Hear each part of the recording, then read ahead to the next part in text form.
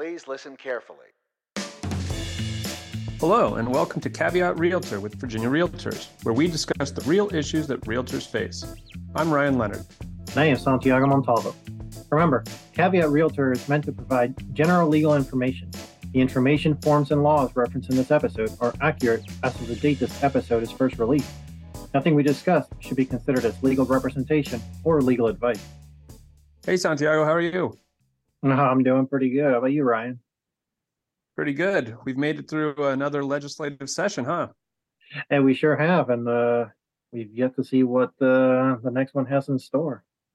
Yep, always interesting. Well, on that topic, we would like to give you all an update on some of the changes that occurred to our standard forms and the reasoning behind them.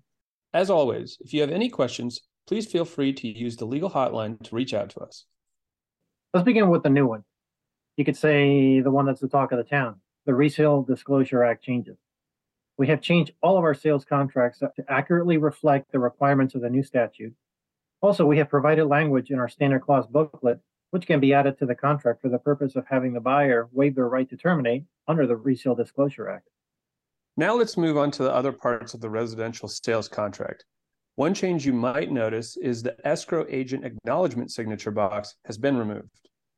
One reason behind this was it wasn't receiving much use. Also, when it was being used, the appropriate person was perhaps being difficult in signing it. It also serves partially for risk management because only the person who has received the EMD should be signing it to begin with. Also, we have Form 600B, which is the EMD confirmation form. This form should be what you send off to any escrow agent for them to confirm. Now, for other changes in the residential sales contract, we added additional language and checkboxes to the following paragraphs: the wood infestation and inspection report, expenses, prorations, rollback taxes. So this should make it easier when you're filling out the contract. Now, we also removed seller financing from the contract, and the language can now be found in the standard forms booklet. The biggest reason was that when seller financing is involved, the general terms are agreed upon, and as such, they should be known or negotiated while or prior to presenting an offer. Something else that was removed was personal property.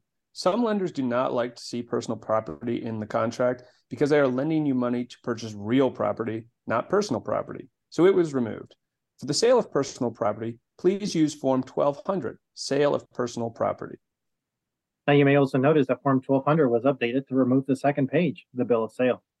This is due to the lack of use and sellers not wanting to sign it at settlement or at settlement agents not presenting it, and many other reasons.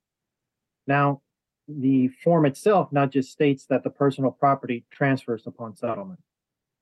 The balance of the purchase price is now clarified to make the distinction between the remainder on financing and an all-cash offer. This should provide more clarity in the contract. On the sales contract, the walkthrough inspection has been updated as well. There is now a limit on when the inspection can take place, which is no more than 10 days before settlement. And the inspection has now been clarified to be a verification, since it is a verification that the property and systems are in the condition that conform to the contract and no material damage or changes necessitating repair have occurred.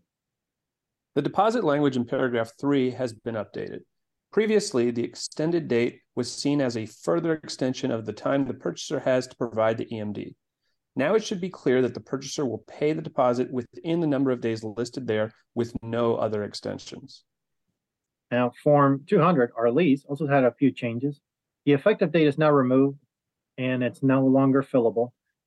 And it is a defined term, as it is in the VRLTA itself. We also added a paragraph to allow an authorized occupant to assume the lease with the permission of the landlord in the event of a sole tenant's death. On Form 400, our listing, we removed the real estate authorization form. This was to cut the length of the listing when the form is not required.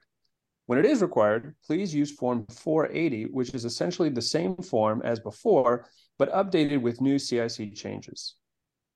Now, Forms 610, 615, and 620, 630 have been consolidated respectively into one form: the acknowledgement of receipt of resale certificate and request for CIC resale certificate. This was, of course, done due to the changes in the statute. We have also removed some forms. 600 COVID, the COVID addendum, and the 200 RR COVID-19 rules and regs. The state of emergency is over, so the forms are no longer needed. In addition, we removed Form 600C due to lack of use. If you have any questions on the changes, please feel free to email us or use the hotline. Thank you.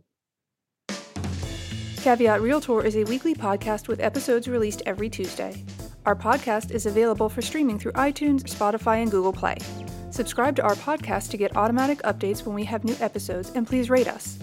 Remember, members of Virginia Realtors have access to our legal hotline where we can provide you with legal information. You can access the legal hotline on the Virginia Realtors website under the Law and Ethics section. Make sure you're logged in to see this page. Although the members of this podcast are attorneys, the legal information in this program is not a substitute for personalized legal advice from an attorney licensed to practice in your jurisdiction. The information provided by Virginia Realtors is general reference work as a public service and does not constitute solicitation or provision of legal advice. We provide this general legal information on an as-is basis.